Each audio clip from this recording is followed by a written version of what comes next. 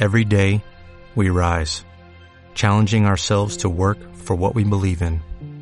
At U.S. Border Patrol, protecting our borders is more than a job. It's a calling.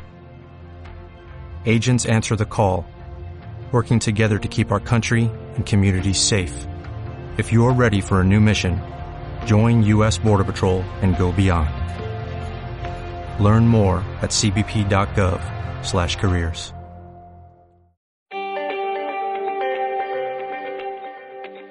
This is the Tech News on Africa Business Radio, where we give you the latest news in the tech space around the globe. I am Chukunonso Modi. It's a new week, another week, and we have eye-catching stories to share with you. I can't wait, to let you in on the scoop.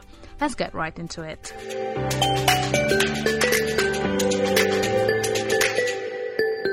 On the other hand, Flutterwave loses more money as Kenya court freezes another $3.3 million.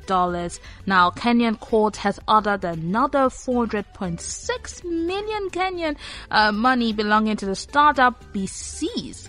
Now, this Kenyan High Court has frozen more accounts of Flutterwave. Flutterwave is Africa's biggest fintech startup at the moment, and they're accusing them of money laundering. Now, Kenya's authorities say the Nigerian firm had no approval to conduct cross-border payments in the country, and now they've accused them of fraud. Now, earlier, the order that is 29 bank accounts with Guarantee Trust Bank, they have 17 with Equity Bank, and then 6 with EcoBank be frozen. And the startup at the time dismissed the claim of financial impropriety against it as entirely false, and they said it had records to verify this. But now with this coming up, we don't know what exactly is happening, and we've not heard from Flutterwave too as well, so we're just waiting to hear what they have to say to see what happens.